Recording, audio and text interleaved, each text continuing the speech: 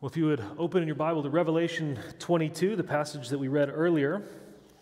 Revelation 22. If you don't have a Bible, one of our ushers would be happy to get one for you, one of these blue hardback ones. If you don't own a Bible, you are more than welcome to take that one home with you.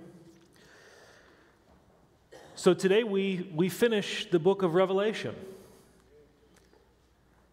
It's been 33 weeks. We started back in mid-January, and if you've been gathering with us over the past months, you'll remember, as we've talked about a number of times, the book of Revelation is structured around these four visions that the Apostle John has while he's on the island of Patmos in the Aegean Sea. And in these visions, he's given a grand cosmic view of history, running all the way through to the return of Christ and the final judgment and the new creation, which is where we ended last week. And back in chapter 1, John began the account of his visions by saying, I, John, was on Patmos, and I was in the Spirit on the Lord's day, and I heard behind me a loud voice saying like a trumpet, write in a book what you see. So at the beginning of this final section of the book that we're looking at today, chapter 22, this epilogue, we read, I, John, am the one who heard and saw these things. So those statements act as sort of bookends around John's visions. So after weeks of working through all of these visions, we're suddenly right back on Patmos with John on the Lord's day. John kind of snaps out of this vision that he's had from the angel. Now, John's visions are also bookended by another set of parallel statements. The beginning of Revelation 1:3, before the visions, we read, blessed is he who reads and those who hear the words of the prophecy and heed the things which are written in it, for the time is near. And then in Revelation 22:7, at the end of the visions, we read, behold, I am coming quickly. Blessed is he who heeds the words of the prophecy of this book.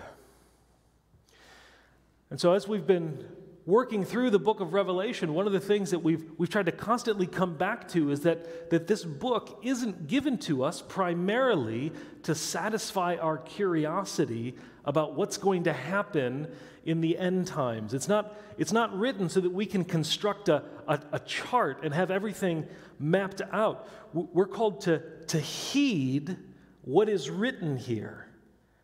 And that means to be more than just familiar with what the book says. It means more than to comprehend it, to understand it. It means more than just to keep or guard it, although we read that in verses 18 and 19 here in chapter 22. But to heed what is written in this book means to pay attention and persist in obedience to it. Right? Revelation's not about satisfying our curiosity. It's about encouraging our perseverance. And so as we look at these final verses in the book, we're faced with this question: how are we to heed what is written here? How are we to respond to what the book of Revelation says, this great call to perseverance for God's people? Because the book concludes with several exhortations that shape how we ought to respond in light of everything that we've read through the book, all of these visions. And I'd like to point out three of them in particular this morning, that as the book concludes, we see Revelation calls us to worship God, to stay awake, and to come and live. Worship God, stay awake, come and live. So let's start working through the passage. First, we see Revelation calls us to a renewed worship of God. If you look in verses 8 and 9. I, John, am the one who heard and saw these things, and when I heard and saw, I fell down to worship at the feet of the angel who showed me these things. But he said to me, do not do that. I am a fellow servant of yours and of your brethren the prophets and those who heed the words of this book. Worship God. Now, it's funny. John, earlier in his vision, we read in chapter 19 that he did the same thing. He fell down to try to worship at the feet of this angel, and the angel said, don't do that. John must be so overwhelmed by these visions that he gets confused. He tries to worship this angel, and the angel quickly corrects him, telling him, no, I'm just a servant. Worship God. But John's impulse here is correct, even if his actions aren't. What we learn in this book should cause us, like John, to fall in worship of God. As you've seen throughout this book, not just reasons for which God should be worshiped, we've actually gotten a sneak peek into the very worship of heaven. Right? Number of times throughout the book, we get little snippets of the choruses that are sung by the angels and the saints in glory. Revelation calls us to join in that worship that's already taking place, to join in the chorus of the saints and angels in heaven. So think about this. Think about how we see and why we see God worshiped in the book of Revelation. He's worshiped as the Lord God Almighty. Revelation 4:8, holy, holy, holy is the Lord God, the Almighty, who was and who is to come. Revelation 19:6, hallelujah, for the Lord our God, the Almighty, reigns. He's worshiped just for being God. He's also worshiped as the Creator. Revelation 4:11, worthy are you, our Lord and our God, to receive glory and honor and power, for you created all things, and because of your will, they existed and were created. Revelation 14:7, fear God and give him glory, worship him who made the heaven and the earth and the sea and the springs of water. He's not just worshiped as the Creator, he's also worshiped as the Redeemer. Especially in chapter 5, as we see, or John sees, and we with him see this Lamb who was slain, who's at the center of heaven's worship. Revelation 5:9, worthy are you, for you were slain, and by your blood you ransomed people for God from every tribe and language and people and nation. Revelation 5:12, worthy is the Lamb that was slain to receive power and riches and wisdom and might and honor and glory and blessing. Jesus Christ, the Lamb who died for our sins and rose again, is at the center of heaven's worship. He's also worshiped as the King. Revelation 11, the kingdom of the world has become the kingdom of our Lord and of his Christ, and he will reign forever and ever. We give you thanks, O Lord God Almighty, who are and who were, because you have taken your great power and begun to reign. Revelation 15, great and marvelous are your works, O Lord God the Almighty. Righteous and true are your ways, King of the nations. Who will not fear, O Lord, and glorify your name? For you alone are holy. For all the nations will come and worship before you, for your righteous acts have been revealed. He's worshiped as the one who has sovereign control over all things. And in a world where John's readers were under the control of the Romans and oppressed, not just politically, but oppressed socially and oppressed religiously, and the knowledge that it is God who reigns would be remarkably comforting. God is also worshipped in Revelation as the judge. Revelation 16, righteous are you who are and who were, O Holy One, because you judged these things, for they poured out the blood of saints and prophets. Yes, O Lord God the Almighty, true and righteous are your judgments. Revelation 19. Hallelujah. Salvation and glory and power belong to our God because his judgments are true and righteous. For he has judged the great harlot who was corrupting the earth with her immorality, and he has avenged the blood of his bondservants on her. We read through the book of Revelation and we get a glimpse of not just why God ought to be worshiped, why he's worthy of worship, but how he is worshiped. And all of this should have the effect of enlarging our view of who God is. Revelation, more than almost anywhere else in the whole Bible, paints a full, glorious, unveiled picture of God's holy splendor and power. He's infinitely worthy to be worshiped. And though we are finite, we see something more here of his infinite perfection. Think about how this would have affected the original readers of this book who were suffering that increasing persecution and hardship in their society. These reminders about who God is would set their own experience in perspective, and it ought to do the same thing for us. Confronted with suffering and sin and trials and hardship and frustration, we have a much more natural tendency to complain than we do to worship. Revelation challenges us with that.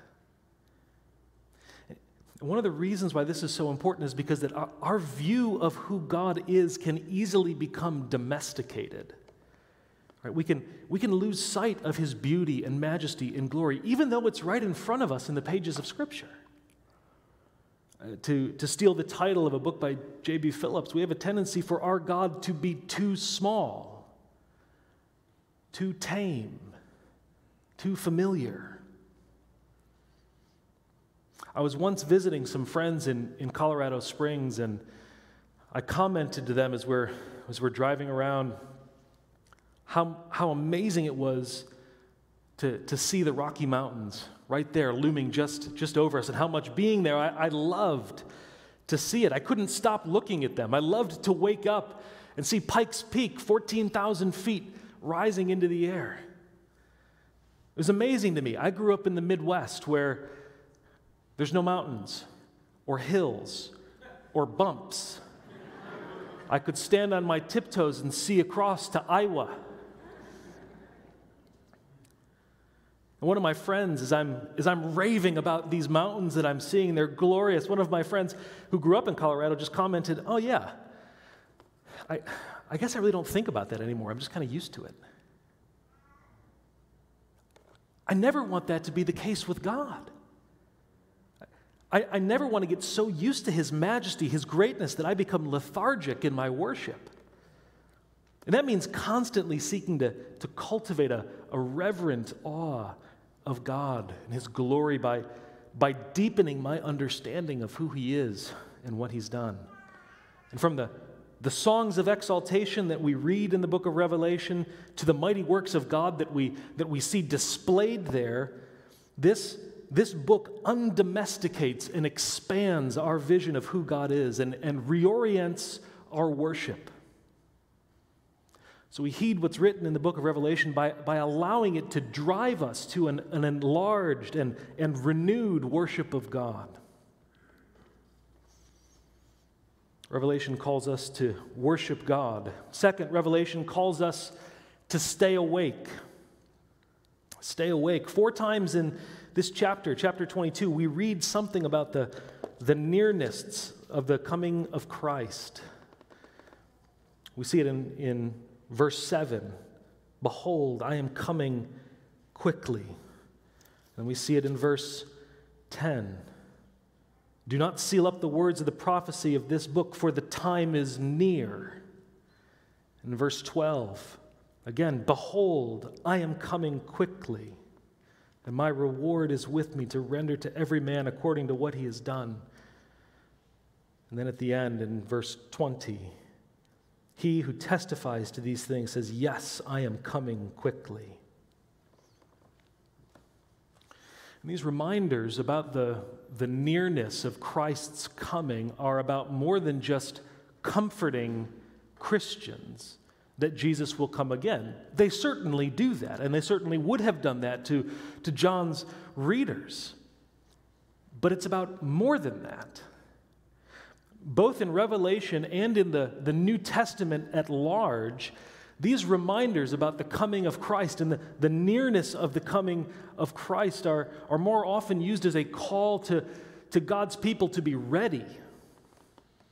And it's not readiness in terms of knowing exactly what's going to happen and when and how, but readiness in terms of our behavior as believers. It's readiness of godliness. To be ready is to persevere in godliness through the trials and temptations of the world. And often throughout the New Testament, both Jesus and the apostles use the terminology of staying awake to make this point. To stay awake is to be alert, to be watchful, to be ready, to persevere in our godliness. To be asleep, on the other hand, is to live like a functional atheist. To drift into a life of unworried ungodliness, thinking, well, maybe Jesus is coming, but it's not soon. It's not going to happen anytime, so I can eat, drink, and be merry. We see this throughout the New Testament. Jesus uses it in his parables, talking about his return, warning his followers, be alert, you don't know when the Son of Man is coming. Paul uses it in Romans and 1 Thessalonians, talking about it's time for believers to awake, to stay awake, to put off the deeds of darkness and put on the armor of light, to not be caught napping like those who don't believe Jesus is coming, but to live lives of godliness. And the language is used the same way in the book of Revelation. If you go back to Revelation 3, Jesus speaks to the church in Sardis, which, despite its reputation, had apparently drifted into ungodliness. They'd fallen asleep. So the Lord says to them, I know your deeds. You have a name that you are alive, but you are dead. Wake up. Remember what you have received and heard, and keep it, and repent. If you do not wake up, I will come like a thief in the night, and you will not know at what hour I will come to you. That is, you won't be ready when I come, because you're living a sinful, worldly life. He calls them to shake themselves out of this sinful apathy and renew their pursuit of holiness as his people. So be ready when he comes. He calls them to wake up and persevere. Then later in Revelation 16:15, Jesus likewise says, behold, I'm coming like a thief. Blessed is the one who stays awake and keeps his clothes so that he will not walk about naked and men will not see his shame. And it's not Jesus saying, make sure you sleep with your clothes on. It's Jesus saying, be ready when I come. Live a godly life so that when the Lord comes, we will have no reason to be ashamed. It's very similar actually to what John says in 1 John 2:28. That we're to persevere in our faith and godliness now. Because we have fixed our hope on Christ, we're to purify ourselves as he is pure so that when he appears, we may have confidence and not shrink away from him in shame at his coming. So then the reminders that we read here in chapter 22 about Jesus coming quickly and the time being near are not merely to comfort us, to remind us that Jesus is coming, but to motivate us to persevere in the midst of these trials, the suffering, the temptation that the world throws at us. And in this context, we read verse 11. The time is near, and so let the one who does wrong still do wrong, and the one who is filthy still be filthy. Let the one who is righteous still practice righteousness, and the one who's holy still keep himself holy. This is effectively the same thing as God told Ezekiel during his ministry. As Ezekiel is announcing the coming of God's judgment, he says to Ezekiel, he says, I will open your mouth, and you will say to them, Ezekiel, thus says the Lord God, and he who hears, let him hear, and he who refuses, let him refuse. God's revelation of himself will result either in hearing or refusing to hear, either submission or rebellion. As one of my favorite authors, J.C. Ryle, often said, the same sun that melts the wax hardens the clay. Confronted with the reality of Jesus coming, we either listen and obey, or we refuse to listen and go on in sin. So how are you responding? Are you seeking to live a godly life in obedience to the Lord, knowing that he's coming? Or are you like the servant in Jesus' parable in Luke 12, who after being put in charge during his master's absence says, my master will be a long time in coming, and he begins to beat the other servants and to eat and drink and get drunk, and is utterly unprepared when the master returns. So what about you? Are you awake? Or have you fallen asleep? Have you gotten lazy and complacent in your walk with the Lord? That's easy. Left to ourselves, we just drift into it. No one just drifts into godliness. So where are you? Are you awake, alert, following the Lord, or are you sleepwalking through this life? Maybe you've fallen asleep in your devotion to the Lord. Maybe you've fallen asleep in your faithfulness to your spouse. Maybe you've fallen asleep in your spiritual care for your family, or your pursuit of sexual purity, or your commitment to the church, or your sacrificial love for others, or your zeal for ministry. The book of Revelation reminds us that there's this great spiritual battle raging around us, and it assures us of the certainty of Christ's victory and his coming. And in light of this, Jesus calls all of us, all his people, to wake up and to stay awake. So consider this your alarm. Don't assume that there will be time later to change, saying, my master won't be back for a long time. If your hope is fixed on Christ and on his coming, then you will seek to live a godly life. And if you don't care about living a godly life, then you're simply showing that your hope is not ultimately in Christ.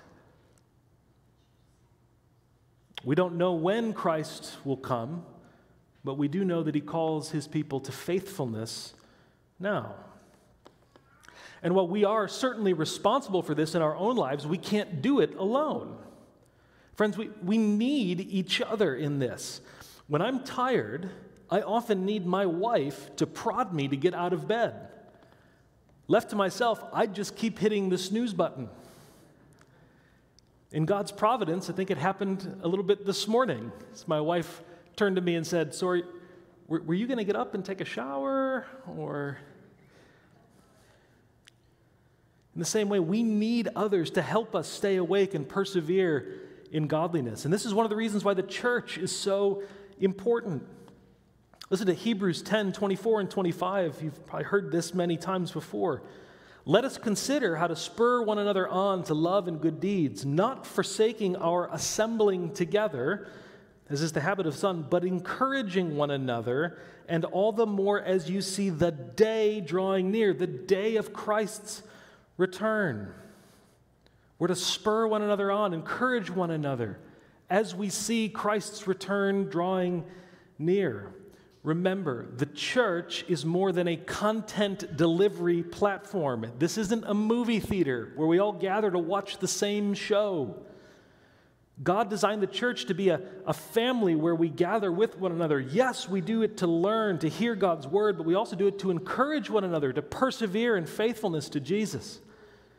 And all the more as his return draws nearer. So part of staying awake means being part of a local church. And being part of a local church means more than just showing up and slipping out. It means committing. It means seeking to know others and to be known by them. It means taking responsibility for ministering to others and allowing others to minister to you. And we don't stumble into this by accident. We need to be intentional to encourage one another and to help one another follow Jesus. That is, we need to disciple one another. And what I'm describing isn't radical. This is just normal Christianity. Loving, encouraging, exhorting, caring for, praying for, serving one another in the body of Christ. It doesn't have to be complicated, it doesn't have to be flashy. Quite frankly, you don't need to sign up for a program to do this. You don't need a Bible study or a small group to do it. Those things are great, and they can be places where this happens, but you don't have to wait for that in order to start helping one another stay awake. This is just the ordinary stuff of being a Christian. The fact that these kinds of mutually encouraging relationships might seem radical may be quite an indictment on what we think it means to be a Christian and what it means to be a part of a church. So in every interaction that you have with another Christian, ask yourself, how can I help this person to stay awake and persevere in faith in Jesus? How would it strengthen the health of this congregation if those kind of conversations, more than just that, these kind of ongoing discipling relationships were just the norm in our life together? Now, who can you meet with, pray with, read Scripture with, speak truth with? It requires commitment. It requires effort. But we don't go it alone. Jesus has given us brothers and sisters in the faith to help us. And He's given us to help them. You might think, John, if I do that, I'm not going to have time for anything else. I'm already so busy. I understand that, but hear me. Your perseverance in godliness is more important than most of the other stuff on your schedule. Your perseverance in godliness is more important than your kids' sports. It's more important to you, and quite frankly, it's more important to them. So if you're too busy to meet up with another Christian to encourage them, to build them up and to have them encourage and build you up, then brother or sister, you are too busy. And something needs to change. Don't get lulled to sleep by the world's values and patterns. Jesus says you need to wake up. So to heed what's written in Revelation means to stay awake, to persevere in godliness, because Jesus is coming again. Revelation calls us to worship God, calls us to stay awake. And third, Revelation calls us to come and live. Come and live. Throughout the book, we have seen that there are ultimately two kinds of people in the world. There are those who belong to God and those who do not. There are those who are sealed with the Spirit and those who are marked by the beast. And these two groups have two very different fates. For the one, eternal life, and for the other, eternal punishment. And here at the end of Revelation, we see that same truth reiterated. We read it again in verses 14 and 15. Blessed are those who wash their robes, so that they may have the right to the tree of life and may enter by the gates into the city. Outside are the dogs and the sorcerers and the immoral persons and the murderers and the idolaters and everyone who loves and practices lying. So notice that there is an inside and an outside to eternal life. There are those who enter by the gates into the city and they have the right to the tree of life. That is, they possess eternal life. And then there are those who are outside, those who cannot enter, those who do not have eternal life. And so as we come to the end of the book of Revelation, we are confronted with the question, which group do you belong to? Do you know? Are you on the outside of life, or are you on the inside of life? Do you have eternal life, or are you bound for eternal punishment? Everyone belongs to one of these two groups. The Bible draws a very clear line between the two. There's no middle ground. Those who are on the outside, that is, those who do not have eternal life, those who are destined for God's righteous judgment in hell, we see here they're defined by their sinful deeds. They are those who persist in their sin, their rebellion, their rejection of God and His Word. But notice this, while those on the outside are defined and characterized by their sin, those who are on the inside are not defined by their goodness. It's not that bad people are on the outside and good religious people are on the inside. Everyone is bad. Everyone is a sinner. The difference between those who are outside and those who are inside is not that those who are outside are bad and those who are inside are good. Those who enter are not those who are good. Those who can enter are those who are washed. It's those who wash their robes who may enter. How are our robes washed? This takes us back to Revelation 7. We read of this great multitude standing before the throne of God, having washed their robes and made them white in the blood of the Lamb. It is through Christ, the Lamb of God, who takes away the sin of the world, that sinners can be saved. And that's not popular. It's true that Christianity is a radically exclusive religion. Not everyone will be saved. Not everyone goes to heaven. Not all roads lead to God. All religions are not equally true. Jesus Himself said, "I am the way and the truth and the life, and no one comes to the Father except through me." It's only through Christ that anyone can be saved. There's one God, Paul wrote in 1 Timothy 2, and there's one mediator between God and men, the man Christ Jesus. But Christianity is also radically inclusive. While it is only through Christ that anyone can be saved, through Christ anyone can be saved. There's one mediator between God and men, the man Christ Jesus, who gave Himself as a ransom for all. And this is why Revelation ends with this beautiful invitation in verse 17.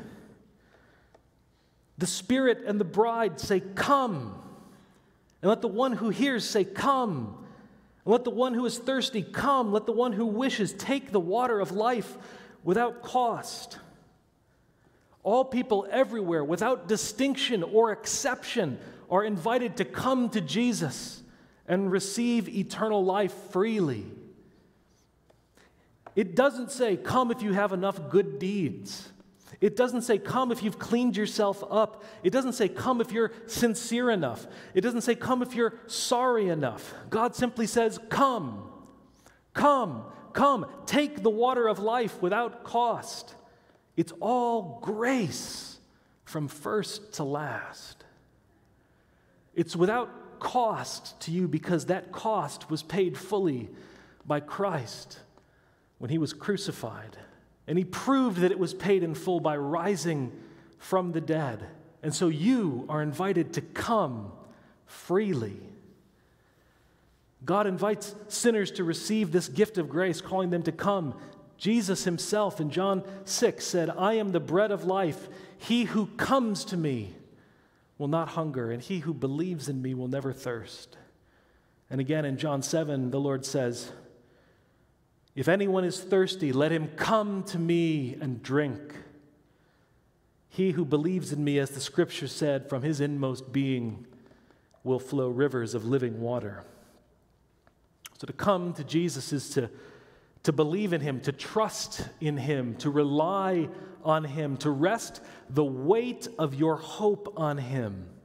And this coming, this believing. It's not something that we bring to Jesus in order to receive life, as if we're paying him with our faith instead of our works. No, the gift is free. We are invited to take this living water, to receive eternal life without cost. Faith is simply the empty hand that grasps on to Christ. It's a gift of grace. The only thing that you bring to this transaction is your need, your thirst. And Jesus provides the water that truly satisfies. And like the old hymn says, nothing in my hand I bring, simply to the cross I cling. There are some of you here in this room, there are some of you who are joining us online, who have been listening for a while. You've heard us preach through this book, but you have not crossed from death to life by coming to Jesus and relying on him and on him alone for eternal life. You are still holding back, waiting to come until you can bring something to Jesus to pay him or to qualify yourself with him, something to convince him that you're really sincere, or that you're really worth saving. But the invitation as it stands here written in Scripture is, come. Are you spiritually thirsty? Have you found that nothing in the world will satisfy you? Do you know the weight of your sin? Do you see the judgment that is bound for those who reject God? Do you want forgiveness and eternal life? Then God himself invites you. The Spirit says, come. And the testimony of God's people throughout all the ages calls you to come. The bride, the church says, come.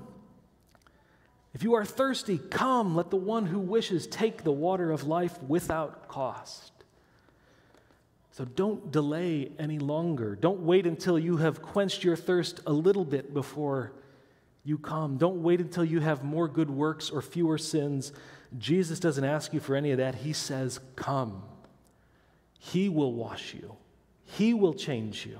He will cause you to worship God. He will empower you to stay awake and persevere in your faith. But he doesn't ask you to do all of those things in order that you might receive eternal life. All you need to do is come. Come, believe. Come, take the water of life freely. Come, rest yourself on Christ and his promises. Come, trust only in the Lord Jesus, who died for sins and rose again. Come now, just as you are, while there is yet time. For Jesus is coming. But he has said, if anyone is thirsty, let him come to me and drink. And so you are invited to come to Jesus by faith, as surely as if he stood here and called you by name to come to him. And you can do so with the assurance, as Jesus himself has said, that the one who comes to me, I will certainly not cast out. Let's pray. Our Father, we thank you that you reign, that you are he who created the heavens and the earth, the Lord God Almighty, the one who is holy, the one whose judgments are true and righteous altogether. We thank you that you are sovereign over all, that your kingdom is everlasting, your power absolute. We thank you that you have redeemed us by the blood of Jesus, your Son. Oh, Father, as we think about this wondrous book that you have given for our instruction, help us to heed what is written in it, to persevere. Lord, we trust that your word is at work in us. So God, please, by your Spirit, cause your word not to return void, but accomplish its purpose in us. For we pray it in Jesus' name. Amen. The grace of the Lord Jesus, who is coming quickly, be with you. Amen. You're dismissed.